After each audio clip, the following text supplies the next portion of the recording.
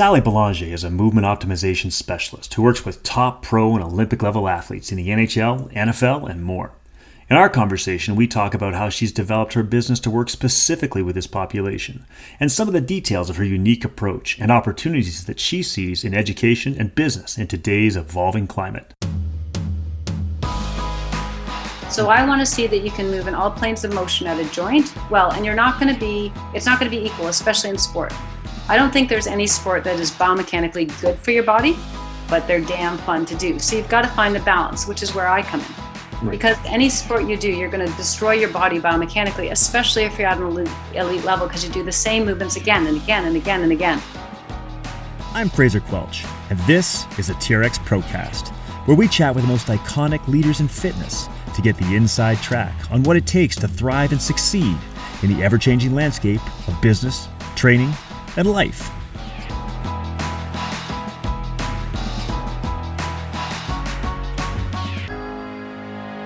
So I love sports, I love movements, I love analyzing movements. So I have the opportunity and, the good fortune to try and teach people how to move the proper way for either performance enhancement movements or mechanical efficiency or in a post-rehabilitative way.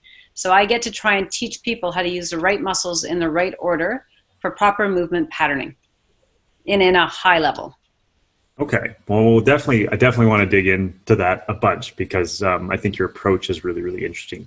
But let's back it up a little bit. So tell me about your background. Like, what shaped and influenced Sally Belanger?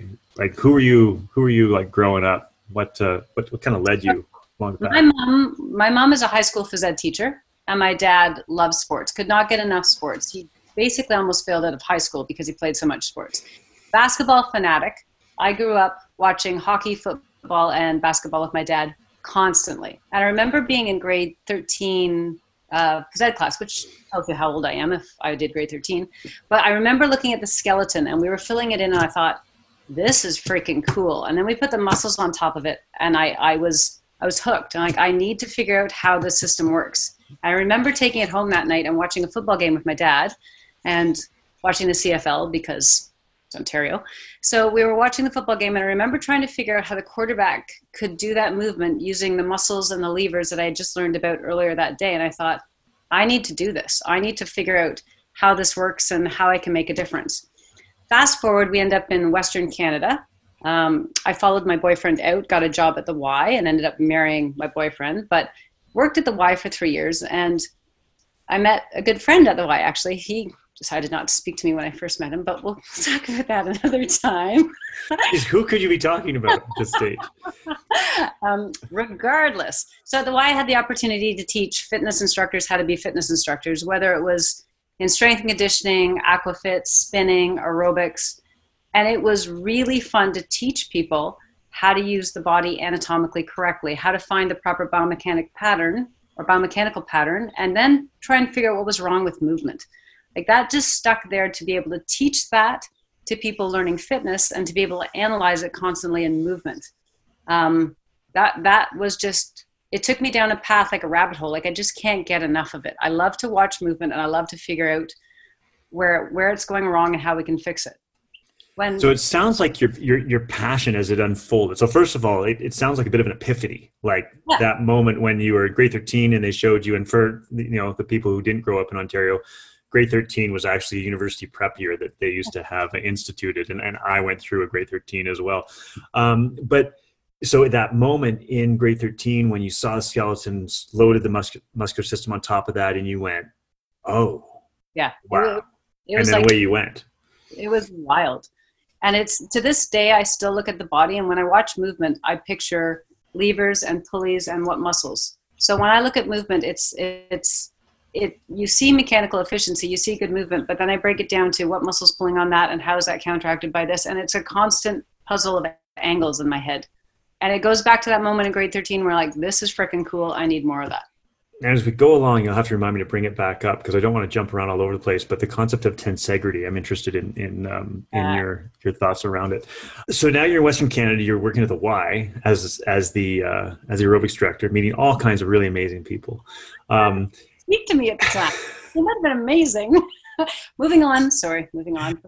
but at that point you're teaching, but it sounds like your real passion underneath was more in looking at movement faults to some extent, trying to things that are out of sequence and trying to improve that for optimal performance, as opposed to the teaching, the delivery of the actual experience itself. So I have found myself in two really unique situations. One, I get to work with professional athletes a ton. Two, I get to teach physiotherapists or chiropractors or fitness professionals how to load the body appropriately. And we can talk about that a bit in a while, but it's really fun to watch somebody move and to figure out what they could be doing wrong when they're not even aware of what they can be doing wrong. And then the difference of how they feel when they're moving well, I call it floating. So when you're shooting a basketball, running, doing a hurdling event, when you have mechanical efficiency, you float. And when you can figure out how to use your muscles in the proper order, then you get that floating feeling, you get performance, you get tissue healing, you get injury prevention. It's just all these things that fall out of doing such simple, and lots of people call them boring movements, and they are. But when you do them well, the benefit at the end is, it's kind of like an addictive high that you've got to get more of to figure it out and to feel it.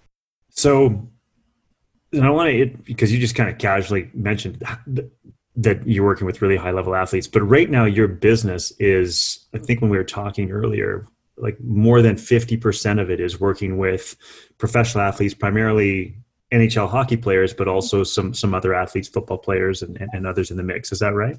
Yeah. So I've had the great fortune, like I've had bobsledders, skeleton, hurlers, basketball, CFL, NFL, NHL. I get a whole gamut of people I get to work with. And it's fun because you have to go back and you have to analyze what they do within their sport and how they move, and then take it to how we're going to break it down, how they cheat in their regular movement patterns, and put the whole system back together. So how do you bridge the gap? I want to get into the process in a bit, but first of all, I want to understand, how do you bridge the gap from teaching group fitness at a YMCA in Western Canada to working with some of the top athletes on the planet? So how does that come to be? It's a good question. When I graduated from university, my first job was in a fitness club in Kingston, Ontario, and I was folding towels and welcoming people into the gym, and I was also teaching a ton of aerobics. And at the time, if we remember back to that stage, that's when I've repressed that stage. We could all sock it into a box far, far away. Totally. Your scrunchie matched your socks, and your socks matched your bra top, which somehow ended on the outside of your Lycra. And I thought, okay, this is fun. I love it. It's amazing. But there's got to be more to it than this. So fast forward, I work at the Y. There was nothing more to fitness than the fashion of the late 1980s and early 90s. No, there's nothing more. Like, it's really the pinnacle. No, the pictures should be burnt and put away forever. Although we all looked very good doing it, I'm sure. Okay, so moving on. I end up in Western Canada, and then I get to teach. I get to teach the anatomy and biomechanics to the YMCA. Had an amazing trainer program. So we got to train people about, here's the anatomy of what you do, here's the biomechanics of what you do, and then you got to put it into choreography. And I thought, this is really cool, but sometimes people get stuck in the choreography. So the science of it is brilliant, and the movement is brilliant, but there's this little piece of the choreography that people just kind of hung on to, and I understand you need that when you learn any methodology. You need the choreography because you've got to start with something. But there was a bit of a disconnect. And at that time, I was in my late 20s, and we all had that epiphany in our career. We're like, I need to do something different. So we moved back to Toronto, and I got a job with Stop Pilates, but I was hired as the office manager because I was done with fitness. I was going to get an office job. I was going to grow up, and I was going to move on. And to know me, you know that that's a terrible idea. My whole philosophy in life is that you've got to play and laugh with as many good people as possible while you learn. So I took a job behind a desk for 9 months, and I discovered quickly there's only so many times you can go to the printer and back, to the water cooler and back, out to the gym to check on things. Like I was like a little rabbit going back and forth. And quite frankly, I was terrible at the job. It was awful. So at the time, Stop Pilates, I went to Moira, who created Stop Pilates, and it's now called Marathon Corporation, but at the time it was Stop Pilates. And I asked if I could take the certification. She kind of looked at me, and I took the certification, and I went on to become a master of trainers, and I did the curriculum. And during that probably 15-year period, what Pilates does exceptionally well is it looks at movement in a very minute way. So I had this sports background. I had this training background from the Y. I had teaching from many different methodologies of teaching. And then I had this Pilates focus on little movements. So the whole thing kind of came together. In 2002, I was asked to work with a couple of the Toronto Maple Leafs just by fluke. It just happened. I was in the right room at the right time. And Moira knew I had a sports background. She said, well, you can talk about sports. Why don't you go? And it was this epiphany of everything kind of came together all at once. And I got to work on this amazing athletic body that was kinesthetically aware, proprioceptively in tune. And I could make a change in one part of the body and watch this whole little sequence of events happen all the way down to another limb. And that was probably the moment that I thought, I need to do more of this. This is absolutely phenomenal. So you're in the right room at the right time, and you get this opportunity to go and do what you do and really enjoy it. So it strikes me that, I'm imagining in my mind an NHL hockey player, probably in his mid-20s, right? Yeah. Yeah, I could be their mother. Yes. That's not where I was going. But whatever happened.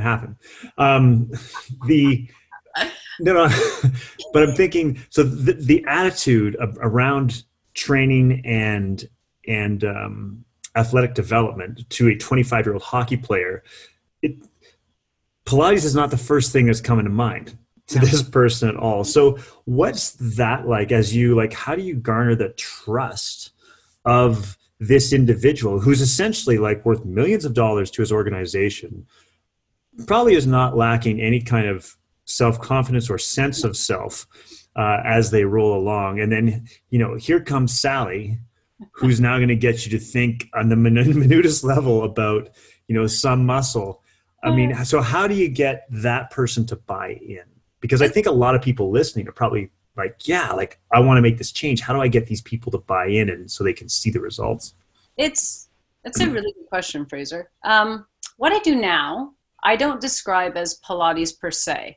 And at the time when they came in, I didn't say you were about to do Pilates, because at 2002, it carried very much the weight of not a hockey player who would do it. It was a very different crowd stereotype that would come and do Pilates. Sure. And oftentimes, to be honest, when I started, these guys would be sent to go do some form of Pilates, yoga, whatever the strength and conditioning coach was sending them to do, because often they had an injury. Mm-hmm. So I often became their last chance before surgery. So I think the first Leaf I saw had a labral tear, and he also had a dislocated shoulder, and he was on his 4th concussion. So I thought, okay, well. So at this point, he's willing to do just about anything in order to keep his career. And so he's being paid 100%. To tolerate you, and who knows, maybe it'll work. We need to reword that. Yeah. That's not the marketing we're going for. I wasn't talking about that was my marketing voice. No. Okay. So yeah, basically when they started coming 20 years ago, it was the last chance you. It's like, okay, I'm either here or I'm going to go see the team's orthopedic surgeon, and then I've got rehab regardless. So the first 2 guys who came in, it was a very different swing. So basically, in order to get a 25-year-old, and I use this lovingly, testosterone-filled man at the time who is used to doing everything well and used to being told he did everything well.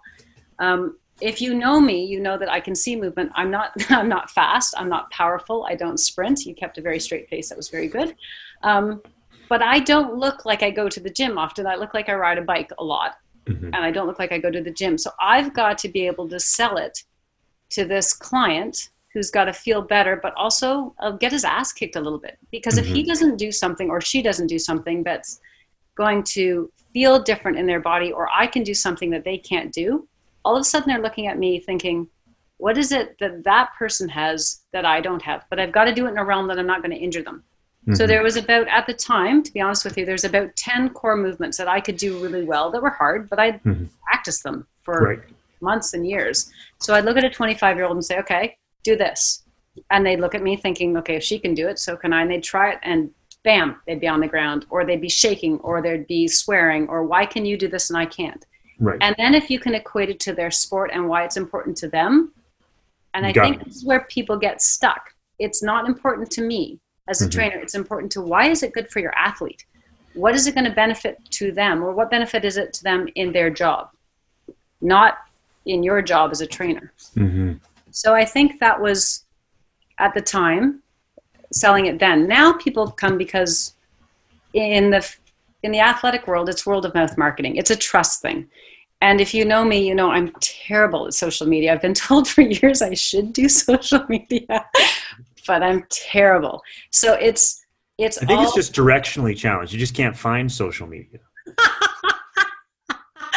I have nothing to say to that.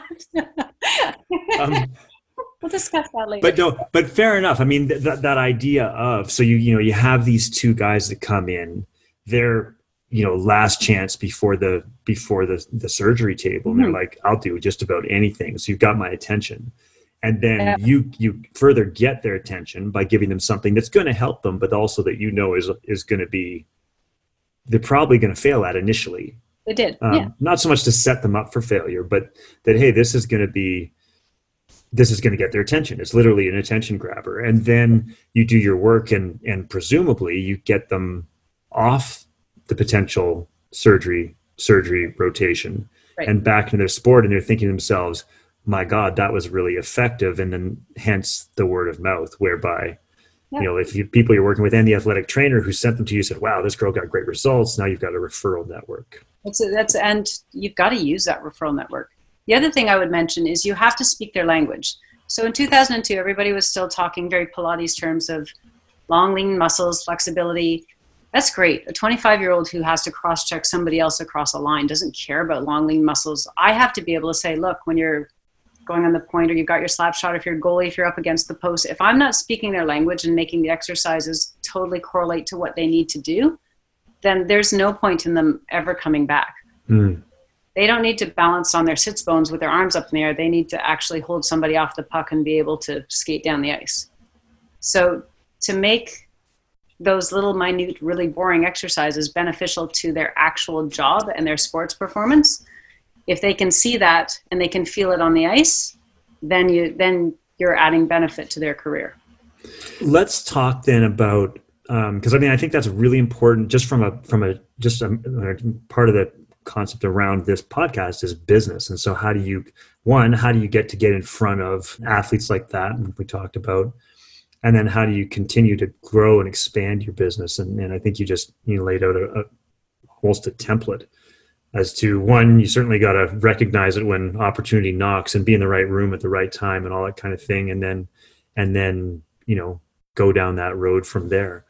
What are some of let's talk a little bit about your approach. So, an athlete comes to you, presumably are most of the people you see at this stage still in an injured state, or are some of them now coming to you just like in the off season of, this is an important part of what my training is? So I have both. I have people who are injured and they're trying to figure out how to stay off the table. And I have people who come to me and say, all right, I have an Olympic freestyle skier. And she's like, when I hit the rails, I do this really well. But when I launch off and try and do whatever it is she's doing up in the air, right, we've got to figure out how she can find that extra quarter turn in the air and what she's not doing right. So I certainly don't freestyle ski, but I have to be able to look at it and say, okay, so let's break this down. So I have both. I have performance athletes and I have post-rehabilitative athletes currently. So someone comes to you, where do you start? So we always start with an assessment. And my first thing I say to people, and one of my athletes, I actually asked her before this podcast, I said, okay, I'm speaking with a friend, and one of the things we may talk about is why athletes come back, because the movements are boring. I obviously don't have a marketing degree, but the movements aren't fun and you do everything wrong and you get nagged. So why do you come back? And she said it perfectly. She said, because as an athlete, you realize it's incredibly frustrating to not be the master of your body in your studio. So you go into a new realm and you're used to being the best and you're used to doing everything well. And you get a coach saying, that was fantastic. You did this turn beautifully. Just add this. Whereas when I get them, the first thing to your question is I look at how they cheat. So I tell them to do all these different assessments that we go through, and I pick out all the things that they do. And generally I can find about 5. So at the end of them, your thoracic spine might be stuck, your gait may be off, you pronate your left foot, maybe your glute med on the right isn't firing. and your left adductor is hypertonic. And all of a sudden they're looking at you like this, like, well, what do you mean? Because I'm used to being the pinnacle of athleticism. I'm used to being the top and the creme de la creme. And then you start going through and you show them what they can do and how they get there. So we would start with an assessment where we pick out all the things that could be wrong. And then basically my philosophy as you go through is if it's a continuum of training. So you start with the mobility. And when I say mobility, I'm not talking about flexibility or sit and reach test, or I'm talking about the actual axis of rotation of a joint. So I want to see that you can move in all planes of motion at a joint. Well, and it's not going to be equal, especially in sport. I don't think there's any sport that is biomechanically good for your body, but they're damn fun to do. So you've got to find the balance, which is where I come in. Right. Because any sport you do, you're going to destroy your body biomechanically, especially if you're at an elite level, because you do the same movements again and again and again and again.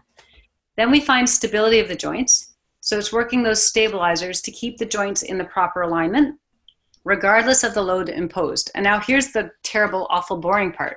Those muscles operate at less than 30% of a maximum voluntary contraction. So you're doing movements like take your arm out. Nope, that wasn't right. Take your arm out this way. Nope, that wasn't right. And at that point, people are, well, what exactly do you want me to do this? And which is where the motor pathways start to come in. Once we get to that stage, then we work on the endurance of the stabilizer. So then we start to integrate that whole global system. Once you have those three, and that's where I basically live, then you can do strength, power, and sport. But you can't add strength, power, and sport onto a foundation that doesn't work. And the terrible, awful, boring thing about it is the literature suggests it's 3,000 to 5,000 repetitions in order to automate that system, which means if I go and shoot the hoop, I'm doing this 3,000 to 5,000 times before I ever pass anybody else, I ever add a jump shot, I ever put a guard on top, because I need that to be an automatic pattern. I need those local muscles and the whole integrated and isolated system to work together to stabilize against whatever load I decide. And it needs to be 3,000 times the right way. Yes, there you go. And that's the fun part. Hence the nagging in the background. So you essentially, people turn up to you and you basically could tell them they suck 5 different ways. You don't have a marketing degree either. And then I'm just trying to break it down. But then I presume, and then one thing you didn't talk about is that part of the, hey, this is incorrect, this isn't firing properly, there's opportunity for improvement here. You must bridge the gap and tell them why that means something to them. Totally. So it's fun. If you were, let's pick a sport. So I have a defensive tackle. He played in the NFL. And we looked at how he does a sit to stand, which is basically a squat, a small squat. And we broke down the different things that could be wrong, where his hip was behind, how he wasn't using his glutes eccentrically. And then we analyzed how he moved. So I looked at a tape of how he moved. First of all, defensive tackle done well. Like, those boys are fast. Like, I had to watch that tape about 6 times to just even see where he went on the tape. But then you break down to, okay, that sit to stand done properly equates to you pushing off the line right here. And as soon as he's made that connect and he can see how that's going to work, if he does this to stand better and he can put it in his job where he takes off the line, then he starts to buy into what he's doing. Or if your downhill skier starts to find, okay, if you can find your knee alignment and your feet alignment and your glute meads, then when you're coming around the gate, she starts to feel, okay, when I'm actually on this angle trying to go around the gate, I see what you mean about that lateral stability. Okay, that makes sense. And now I can feel it. But the first time they really buy into it is when they feel it on the ice, on the pitch, on whatever surface they happen to be on. They feel that floating. Then they buy into the mechanical efficiency that they found by firing the right muscles in the right order. Which segues us into sequencing.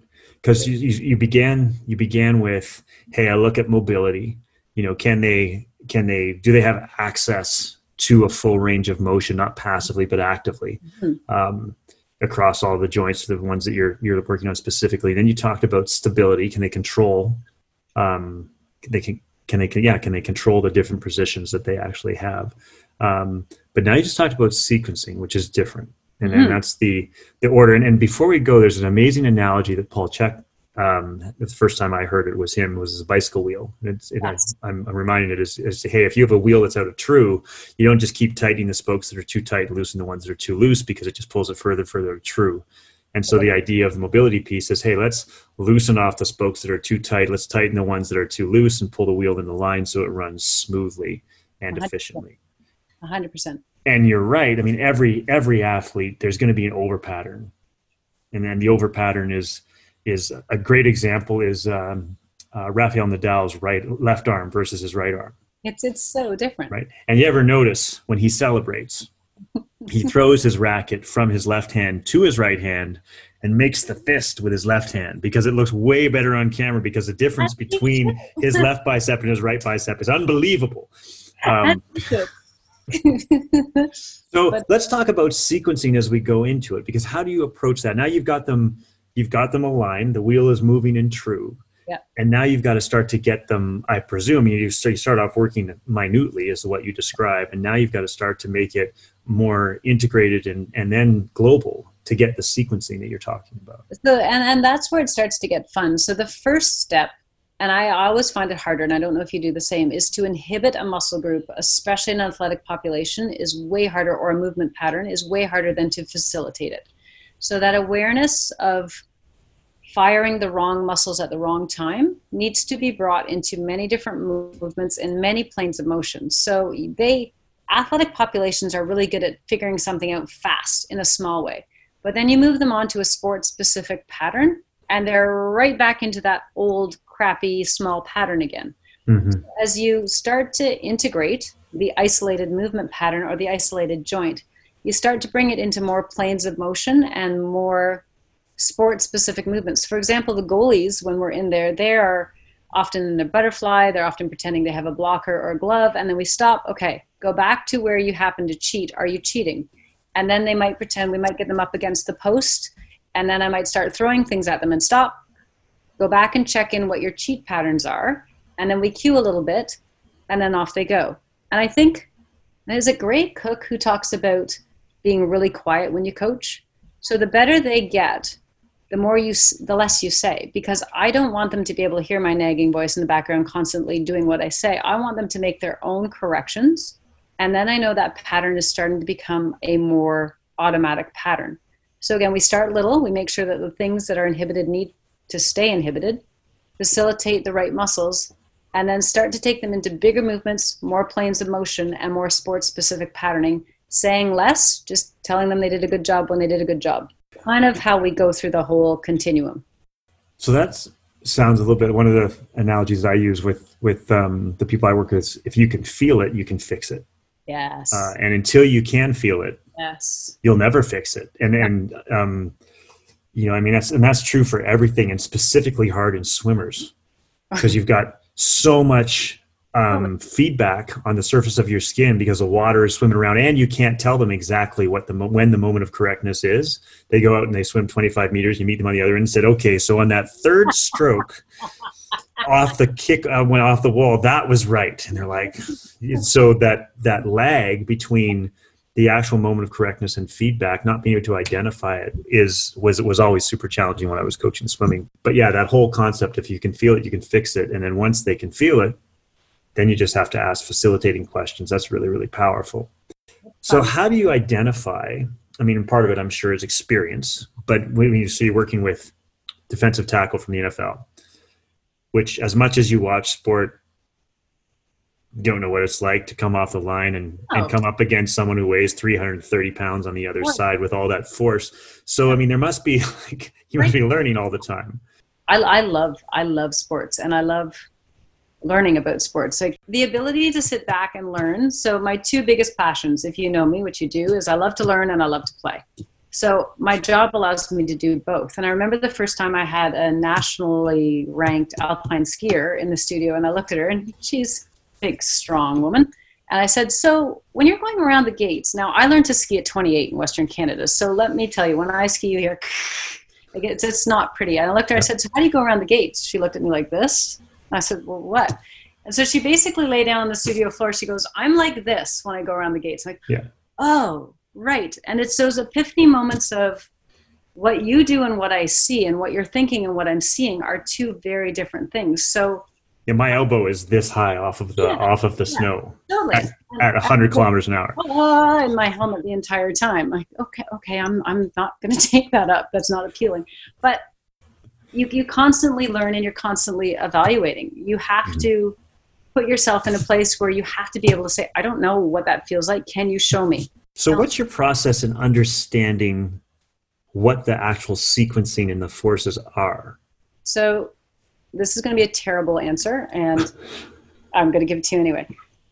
I have a friend who says everybody has a superpower. You have to figure out what your superpower is. My friend, it's embarrassing, calls me Neo from the Matrix. He's like, my superpower, sorry, Fraser, I can see your face right now, is to see movement. It's just what I do. I get movement. And I go back to that whole story in grade 13.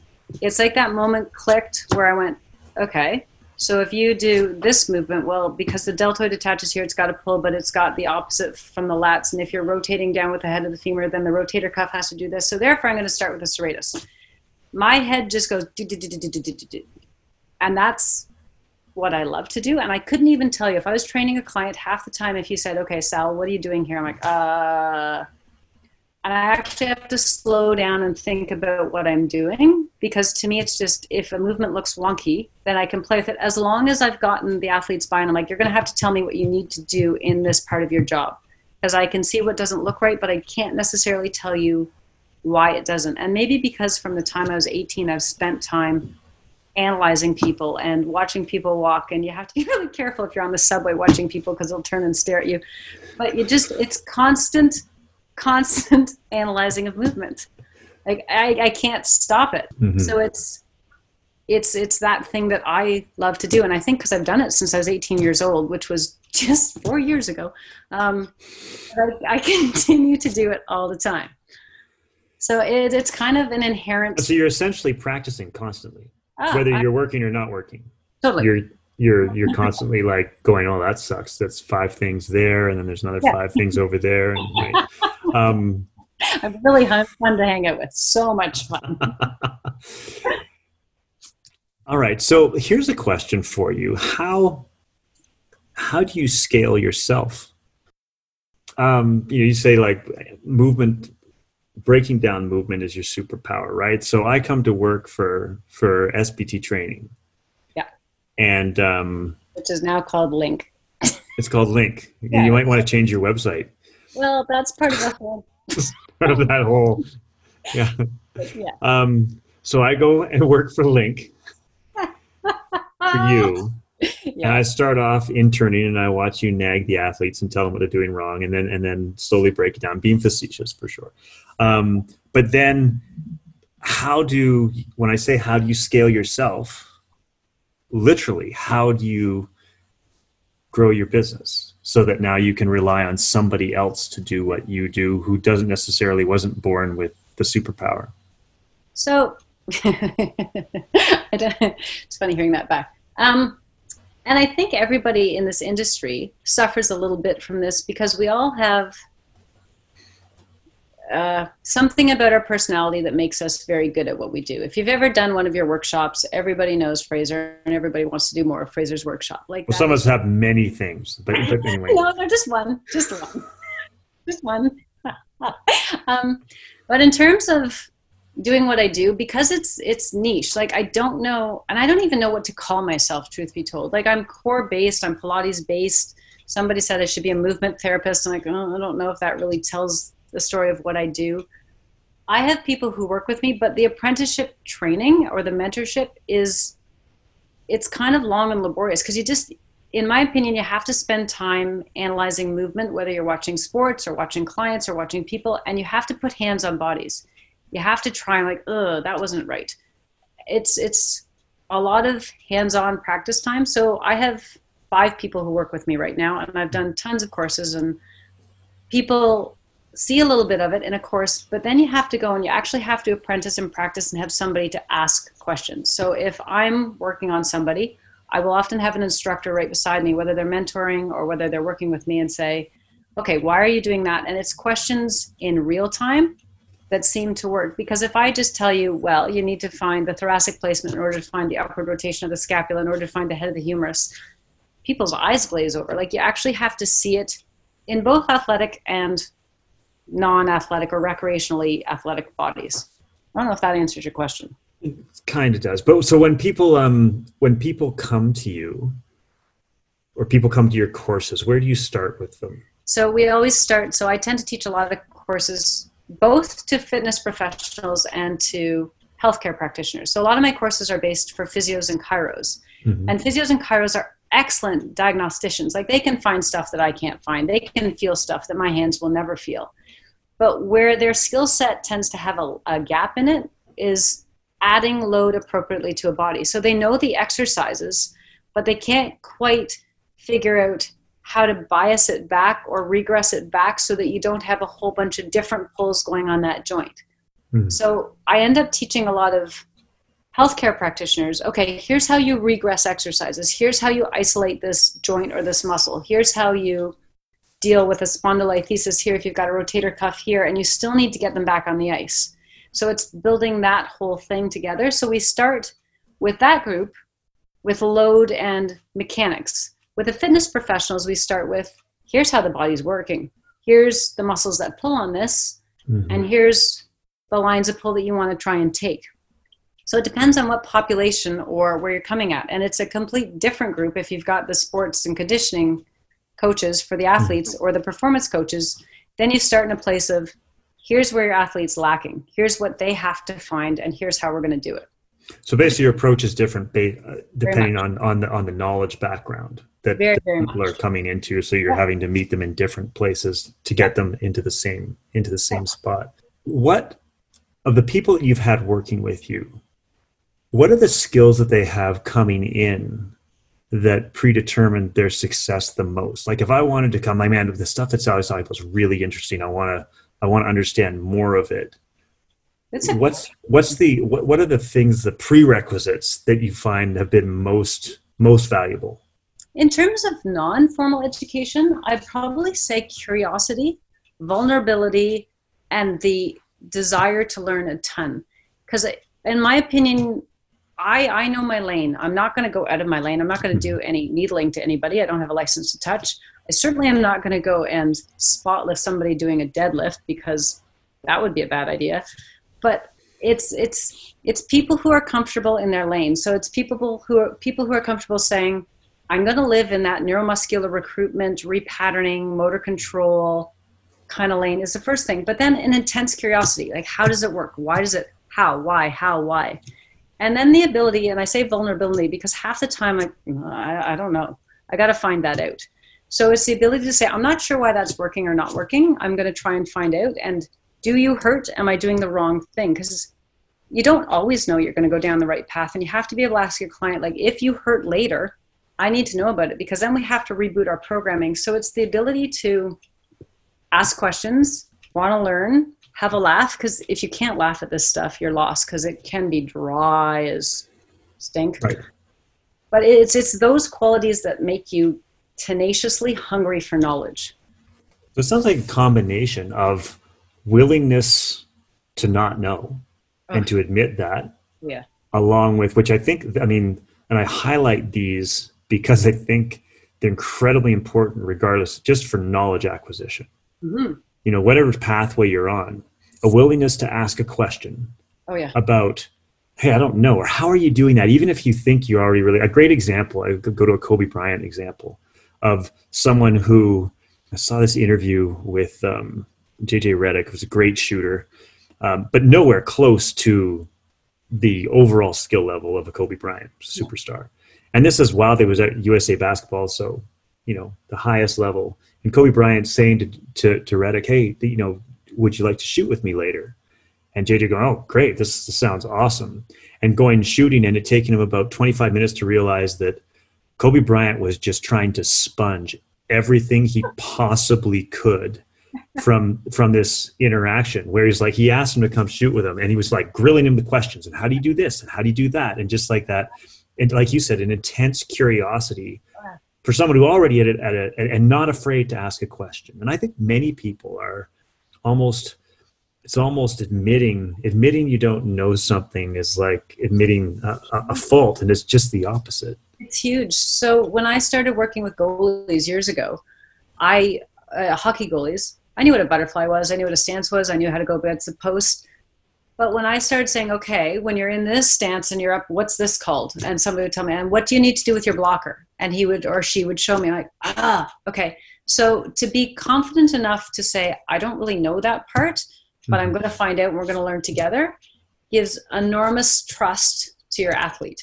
Like we go to fitness conferences, and there's a group of presenters who you see at a fitness conference going to other presenters' sessions and taking notes.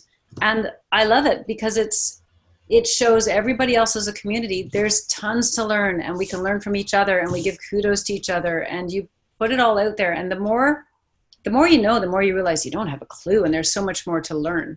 So I'd say in my little niche of what it is that I do, that is hugely important, both for your clients and for the industry as a whole.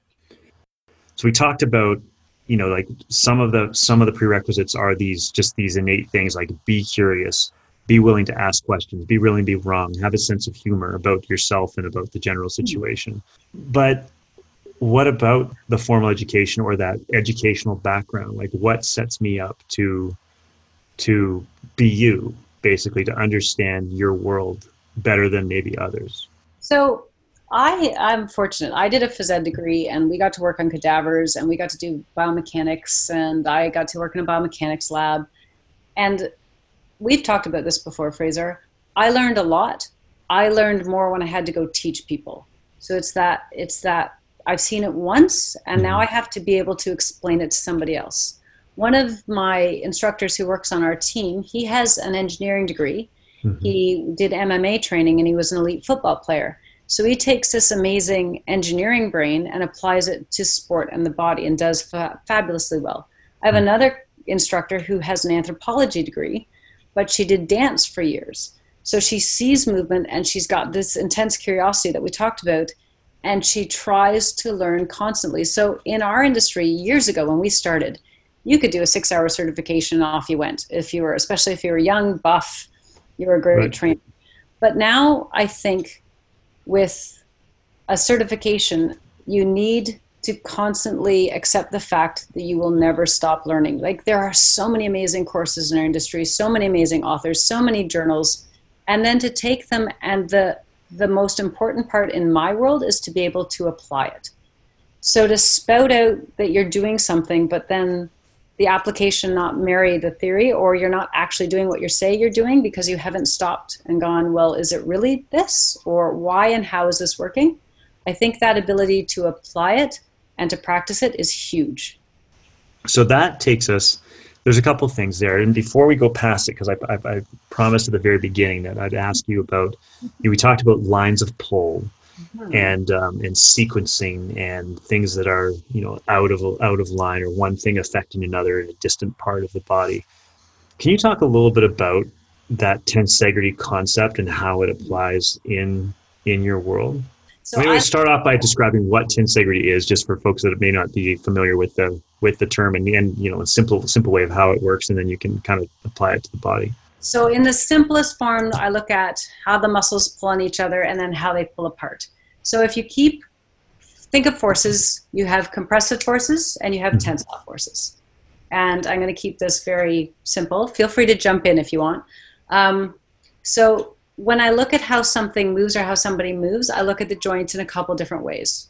You look at the compressive forces, which is muscles. You look at the tensile forces, which is muscles in the fascial system. And you look at the shear forces, which is everything coming together. So in my world, I like to look at how the lines of pull go from joint to joint. And I also like to look at how that force pulls them apart. So how are they balancing between their left shoulder all the way down to the right heel? If you want to go on fascial trains, you can go on fascial trains or groups of muscles. If you want to go on lines of pull, you can. But I tend to put the compressive forces and the tensile forces together so that not all movements are compressive and not all movements are that eccentric or that tensile control. So back to your earlier question, when an athlete or client is starting to get the integrated movement. We go on these great big long pulling things. We go on bouncing exercises. We go on reaching exercises to see if they can keep the stability and that reach as much as they can in the compress, because we're very good as humans at compressing. We're not very good at finding cross patterns and that big long reach in stability exercises. I don't know if that answers your question at all. It does a little.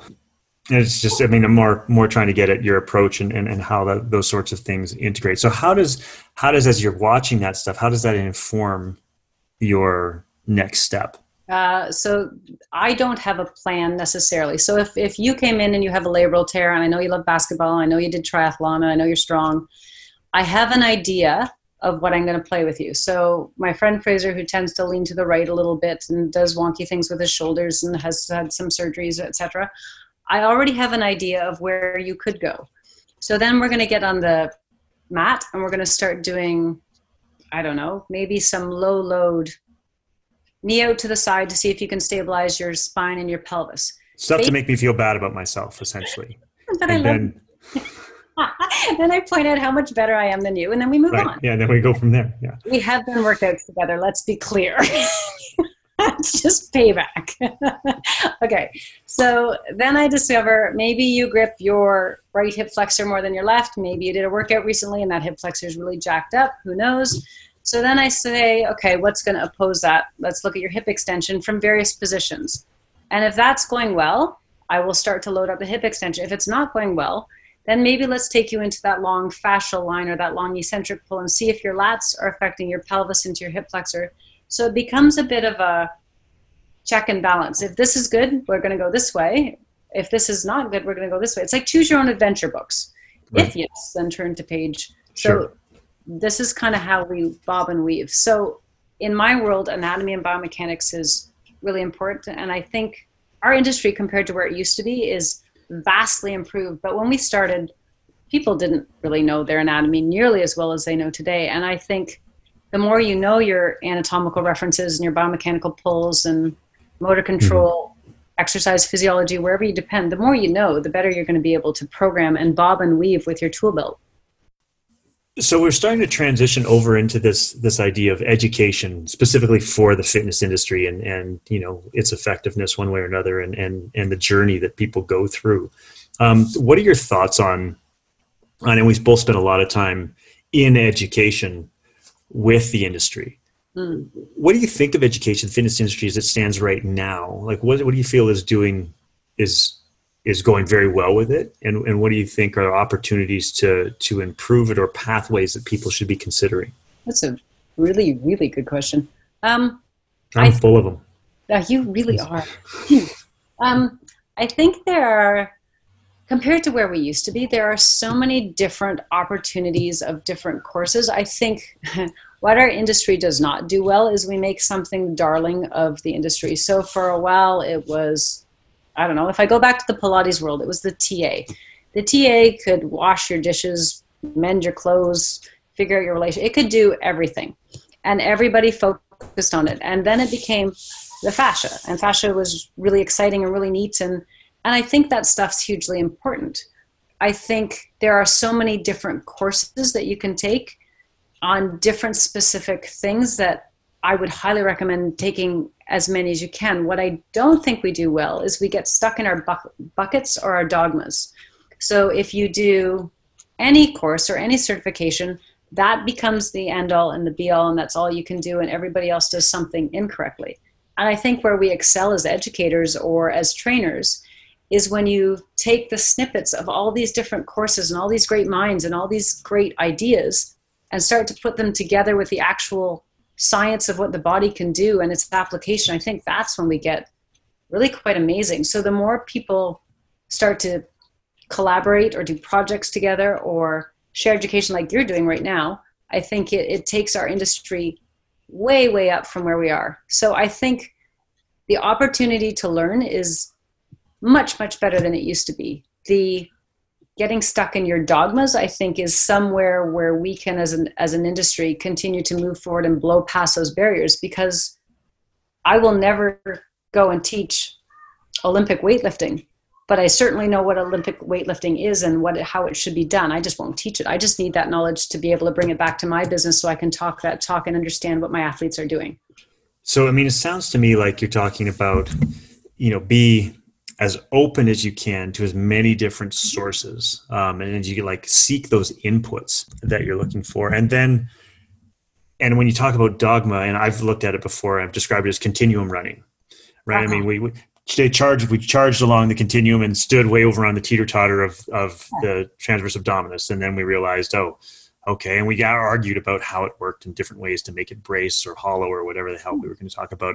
This is a long time ago. And then we charged back and you talked about fascia. And we said, fascia. We never even thought about fascia before. And here's this thing that does a lot more than we ever thought it did. And Unanimous used to cut it away so they could get at the muscles. And can't believe how stupid they were. And we charge all of those together over to the other side. And the teeter-totter tips, as opposed to, and then you're wrong because I'm right. And so it becomes a battle of egos. And it sounds to me like what you're talking about is, and you mentioned a little bit earlier, the smartest people I know I've ever met are the first people that they described like, hey, I don't know anything. Like I understand a lot about this much. 100%. All these other things, and it's an easy trap to fall in, especially as people are early into the industry. I agree. Here's what I believe, and I'm going to follow this path, and this must be right, and everything else is wrong. And you have to start. You have to start somewhere. So if you're just getting into it, you need your building blocks. It's like learning to read. You need to learn your ABCs, and then you can put a word together, and then maybe a sentence together, and then you can learn a different language. You need to be able to do that in steps. But to say, I will only ever say A, B, C, D, E will keep you stuck in only ever saying A, B, C, D, E. Like there's so many people who are doing so many cool and different things and questioning constantly, well, why do you do it that way? And it's not because you want to be better than them or know more. It's just you actually want to understand. Teach me why you're doing it this way, and then apply it to your lane and link yourself with as many amazing people in your industry as you can. I have good friends who I go to all the time. I have physios, chiros. My network is huge that I will say, I can't do that. That's not my lane. Go see this person. Go see Fraser do some of this stuff. Go see this chiropractor. Go see, and then let's see how we're doing. Let's shift again. I wanted to talk about your business specifically. So, I mean, obviously, we're in a period of tremendous change and evolution, and some would say, and challenge for sure. But with those changes and evolutions, there's opportunities in the same way as there's challenges. Yeah. How do you foresee your business growing, changing shape, evolving as the world and industry does over these next, however many years? Looking at your business now versus a year ago, what's your direction? My business currently has 3 pillars, let's say. So I have education, I have performance athletes, and I have quote unquote a studio. So I have a space in Toronto where I have some instructors. We all work out of there. We have a TRX, we have Pilates equipment, we have a cable machine, we have various toys to play on, which is really fun. I travel and teach in presentations. I host workshops. People come and do courses with me. And then I have the professional athlete piece where I train professional athletes, or I go watch them do their sport, make changes to what they have to do, etc. So within those 3 businesses, I can do stuff in-house, which most of it was up to about March 16th, and then it all changed. But prior to that, I also, because I've trained pro hockey players for years, they go off to Europe to play, they go off and play on their schedule. I was doing virtual sessions and have been for probably the last 6 to 7 years. So that pivot to virtual sessions for me was easy because I do it. It was just training the clients. And I think where a lot of people got stuck is all of a sudden they had to do virtual and they were worried about, was it Zoom or FaceTime? And what's my background? And is my lighting okay? And is my hair okay? And basically all we did, my business Link, was just turn on our phones, call people and say, you ready? Like if the background was the background, great. If the dog was barking, so be it. If kids were clamoring. And I think that ability to, again, be vulnerable and be yourself is hugely important, because in virtual training, you get to train a skill set that you don't use when you're in the studio. I can walk around somebody and see different things. If I'm training them virtually, I have to be a lot more in tune. I have to make sure that, okay, now move your camera over here. Now you move here. It almost becomes more of an educational piece for the client. Mm-hmm. So I think that ability to just pivot and try and take a challenge, like I think half of it as we move forward, we don't know what's going to happen. I think to try is hugely important and not get stuck in the what if it's not perfect, because I don't think it's ever going to be perfect. Right. I think you should go there and give it a go. For sure. And in lots of cases in person, it's not necessarily perfect. It often is not. It's when you look back at your sessions that you did 20 years ago and you're like, oh, I'm sorry. I'm so sorry. So what are the opportunities you're seeing right now, and or the dangers or risks to your business? I think the opportunities are huge in that in terms of taking courses, we used to be stuck if there was a course going on in Japan. Well, you couldn't go to Japan because you couldn't justify leaving your family. Now you can hit a really good course that's online and block yourself out and take that course. I think the downfall of that is that often within those courses there's a built-in application. And I'm really big on theory marrying application, because I think sometimes in our industry there's a huge disconnect, and I think that gets really dangerous. So I think if you do decide to do those courses, or you take those courses or offer them, you have to be able to find or offer a practical component in order to practice the skills, and then find a mentor. Find somebody who you trust, who will lead you down the right path and say, can you help me with this? Will you watch me train this client and give me feedback? Will you help me understand what I'm doing? Because hands-on is amazing, especially if you're a kinesthetic learner. And if you're that way bound, our industry will need to set up parameters and places that you can find those mentorships and apply this new knowledge that you're able to access. And the other thing is anybody can pop up online and say, I'm an expert in this. Right. And that's always been our industry. So it's making sure your credentials are what your credentials say they are. So you mentioned mentorship. And in a previous episode, I got a chance to talk with John Berardi, and we spent a lot of time talking about mentorships from both sides, both being a mentor and then seeking a mentor, being a mentee. Who have been some of the most influential mentors that you've experienced that really kind of helped shape you professionally? There's been a lot, and they're all in snippets and moments. Can I embarrass you? Sure. So watching Fraser present, it's a show, and you would be a mentor because you go in and you present to people while you teach and you make them laugh, and it's a show and it's fun, but you're also there connecting one-on-one. I got to experience that by walking into a presentation that you did in Thailand one time and giggling, and I'm like, okay, we're good. Like, it's fun to watch that. Other mentors have been profs who have just kind of made sense and not made people within their class feel dumb. That's a huge one. Mm-hmm. There's a sports and conditioning coach in Toronto named Matt Nickel, who is probably one of the smartest and most humble men I've ever met. And he will continue to be humble and he puts his head down and just gets results time after time after time again. And he's taught me, you know what, you don't need to be the biggest and the brightest. You need to put your head down and you need to be there for your clients. So different ways of delivering, different ways of dealing with the population at large. All of those things I think have kind of shaped me to hopefully be better than what I used to be. Do you seek mentors? And thank you, first of all. That was very sweet of you to say. I'm honored to be included, even though it's just because you're just talking to me and that's all. Well, I know I'm just teasing you. But is there a process you go through to like seeking out mentors, or they just happen organically? It kind of goes with my life plan. Somebody asked me years ago when I was training at the Y. Actually, he asked me. He's a very successful gentleman in Edmonton. He said, "What is your plan, Sally?" What do you mean, what's my plan? He said, well, you need a 5-year plan and a 10-year plan and a 20-year plan. I don't have a plan. I want to have fun. I want to experience life. I want to learn. So I'd never really seek out somebody in particular. It always tends to be happenstance. So I happen to be somewhere like, oh, that gels with me because of this. So the universe sends you the right person, basically. Yeah, I'm a huge believer in karma. Like I do believe that not everything happens for a reason, but if you put it out there, generally, if it's meant to be, it is. It's that whole idea of actions need to be started with ideas. And so you've got to put it out there, and then you've got to say it, and then you've got to action it. And then wonders of wonders, it kind of appears. So I've found the people who inspire me in different ways in my life and in my business kind of end up because I happen to be at the right place at the right time again. Well, I want to switch finally, because there's a thing I like to do to kind of close out these conversations. I call them 5 and 5. Oh dear. Okay. Yes, I'm ready.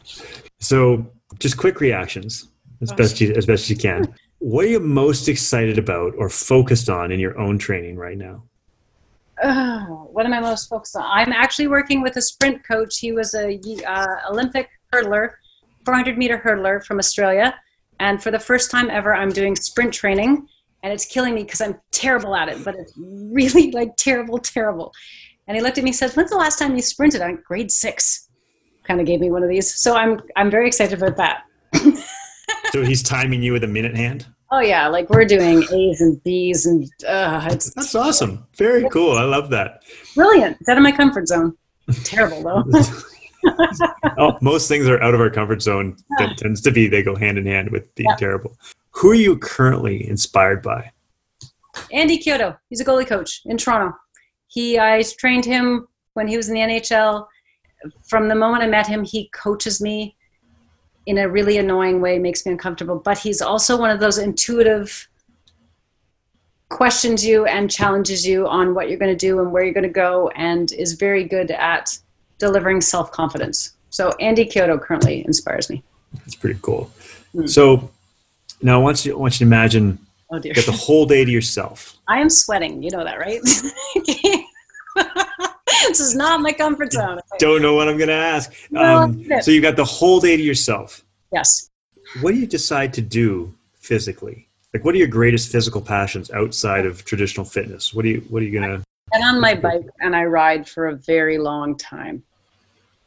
That's an easy one. I just go and go and go. So I have been told many times in my life I need to meditate, which I always answer, I don't have enough time to meditate, which is ironic. So for me, being on a bike, that cadence, the methodical turning over, being outside, being on my own or with somebody else, and I just follow their wheel. Just don't talk to them. Well, I just have to draft. I don't lead anybody. I just put my head down and watch their wheel. Like that. To me, I would, in a heartbeat, that or go jump in water somewhere. Same idea. Very cool. What do you have coming up next? What are you most excited about? Today? Dinner. Next. What's next? It's a good question. I was supposed to go to Japan to teach a course, but I'm not doing that. But there is the opportunity of doing that virtually, which would be really fun because it's with a really amazing physiotherapist in Japan. And it would be fun to run that course. So trying to see if that would work, as well as a mentorship that I'm getting off the ground. So if that comes to fruition, that would be really cool too, because I would love that. So where do people find you? And I got one more question after this. They can email me at sallyboulanger.com, or you can look at my website, which is linkamm.ca. Link Advanced Movement Mechanics. I bought the name. I didn't come up with it. I inherited it. All right. So my last thing, I mean, you're still a young person. So I was wondering how you're going to go with this. Yes. Is this your life's work? It's a good question. I made a joke years ago when I was 20. Like, if I'm on a stage doing fitness presentations in my 50s, which is coming very, very, very close. Yes, it will always be something in teaching. It will always be something in movement. It will always be something in sports. I love it. I absolutely love what I do. And to me, it's more of a passion. I get to get up and play every day with people. Like, this is part of my work. This is fun. I get to travel and walk around different cities with some of my best friends in the world and teach people and put hands on bodies and teach people how to move. Yeah, I'm stuck here. It's great. Thanks for listening to this week's episode of the TRX Procast. As a thank you, we'd like to offer you 30 days of free access to the TRX Training Club, which features hundreds of amazing workouts with some of the best trainers in the world. Get your access by the link in the episode description below.